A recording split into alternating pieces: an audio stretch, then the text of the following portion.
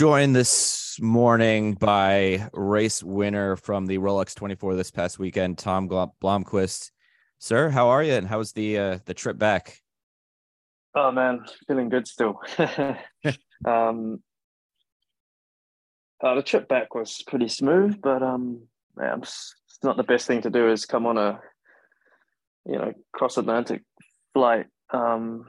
Straight after 24 hours. Definitely prolongs the recovery period. That's for sure. But no, it's still riding high after Sunday's result, man. Did you get to do any celebrating, or was it, listen, we'll worry about that when boss man Mike Shank has his party in a couple of weeks, and until then I'm just gonna rest. Exactly. No, actually, there was no partying yet. So we're going to build that one up.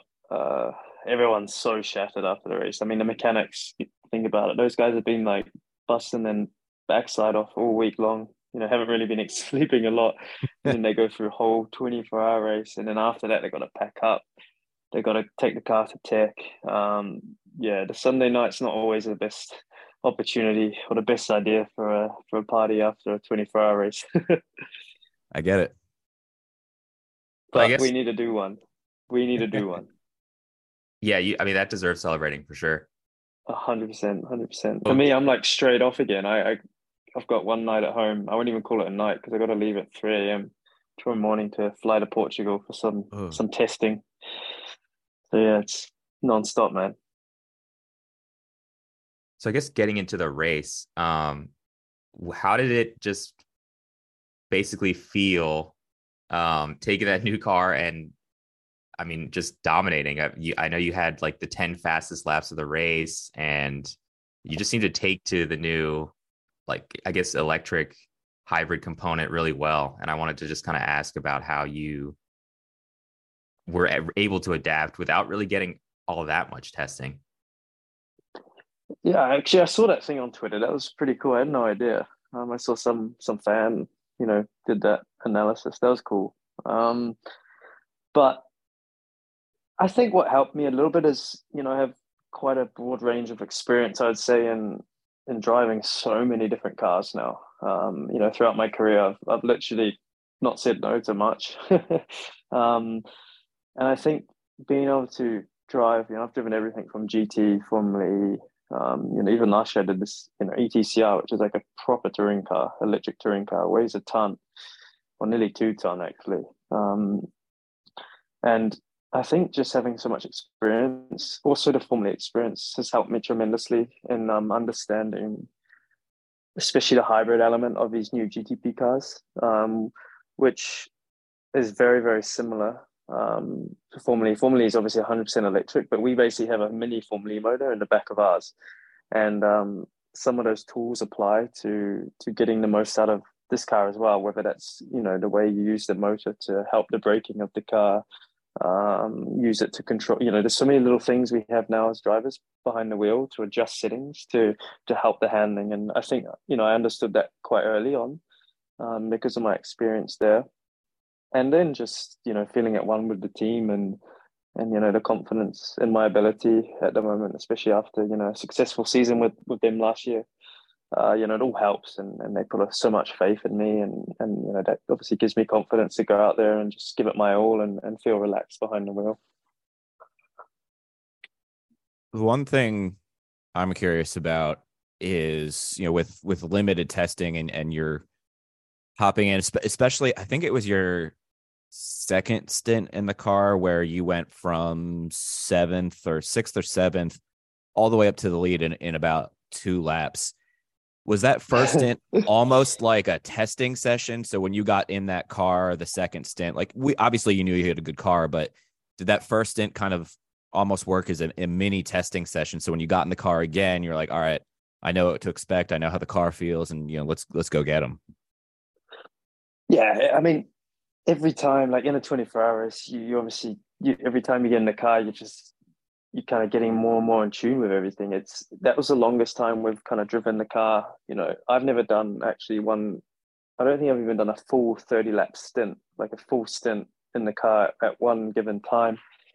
So when you're just behind the wheel, you're just constantly learning, and just like basically you're like a computer, you're just feeding yourself all that information. Then when you go back out, you just know what to expect.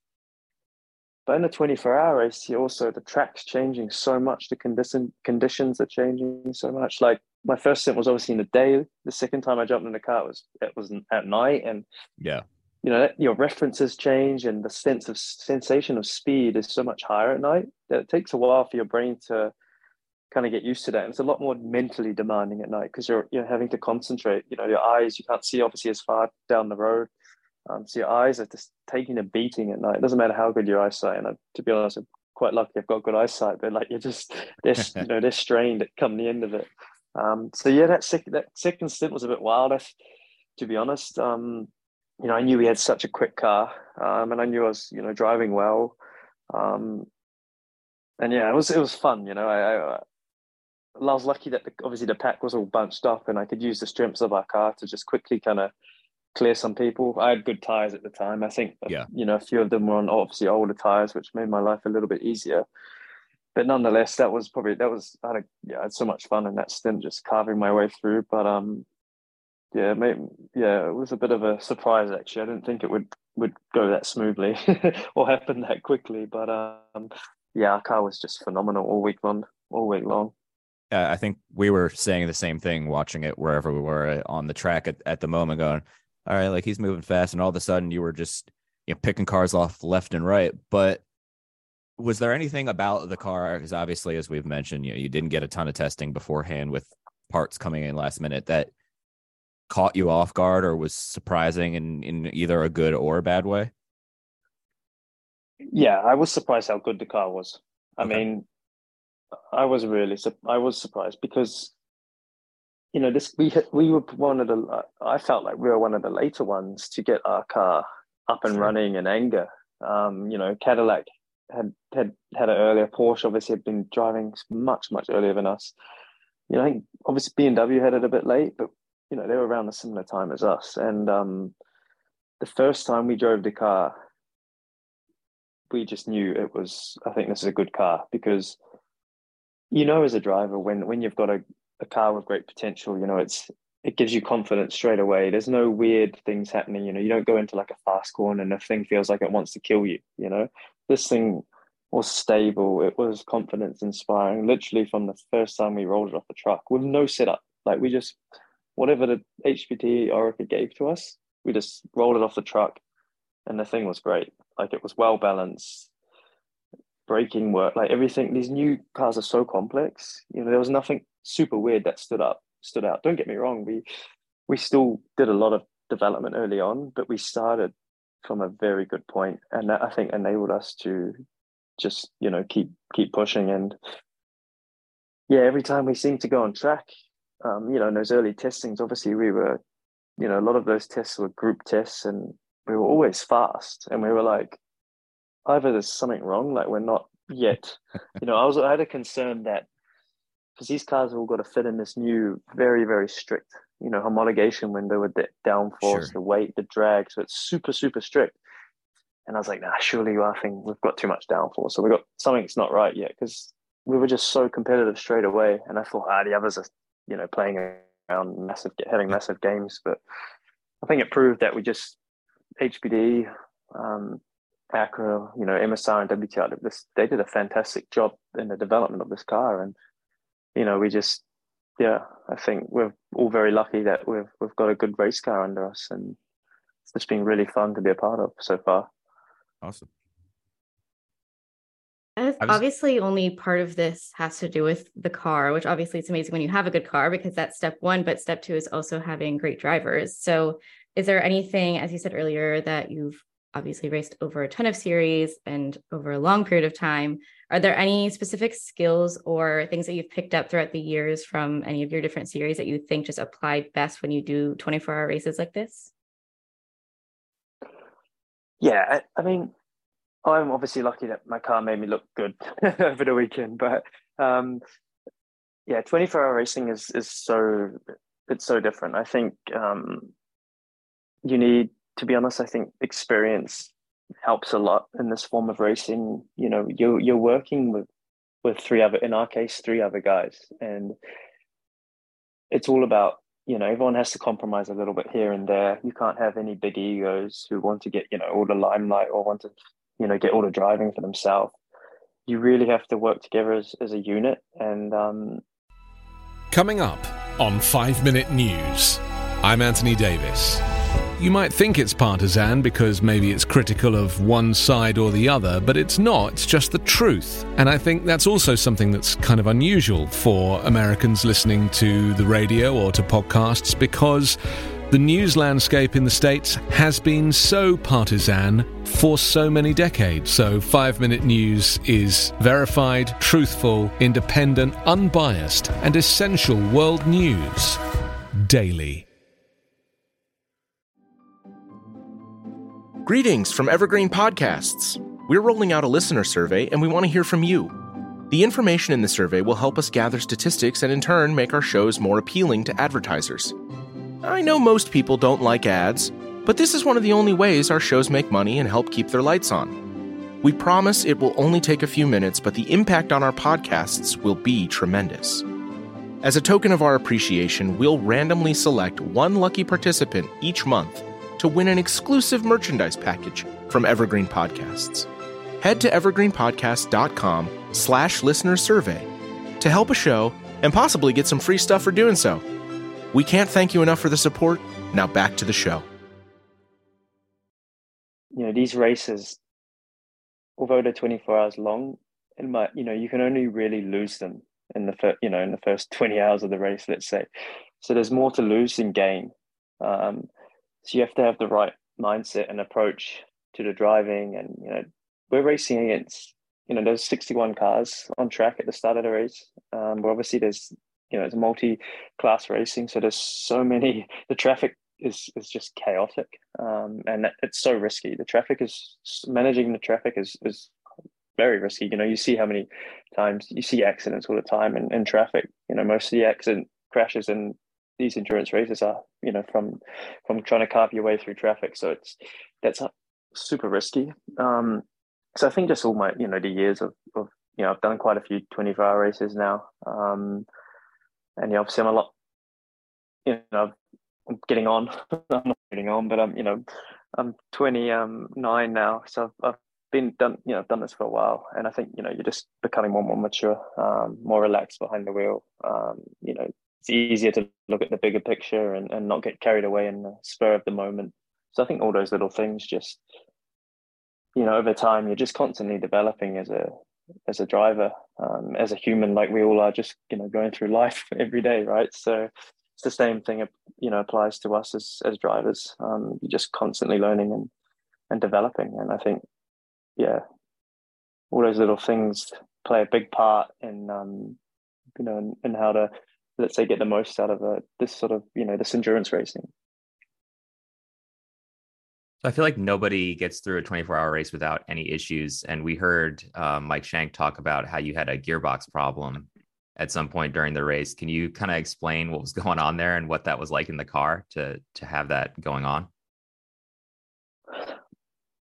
Well, funnily enough, luckily for us drivers, that it didn't really affect us. And I think the team on purpose kept it kind of quiet to us.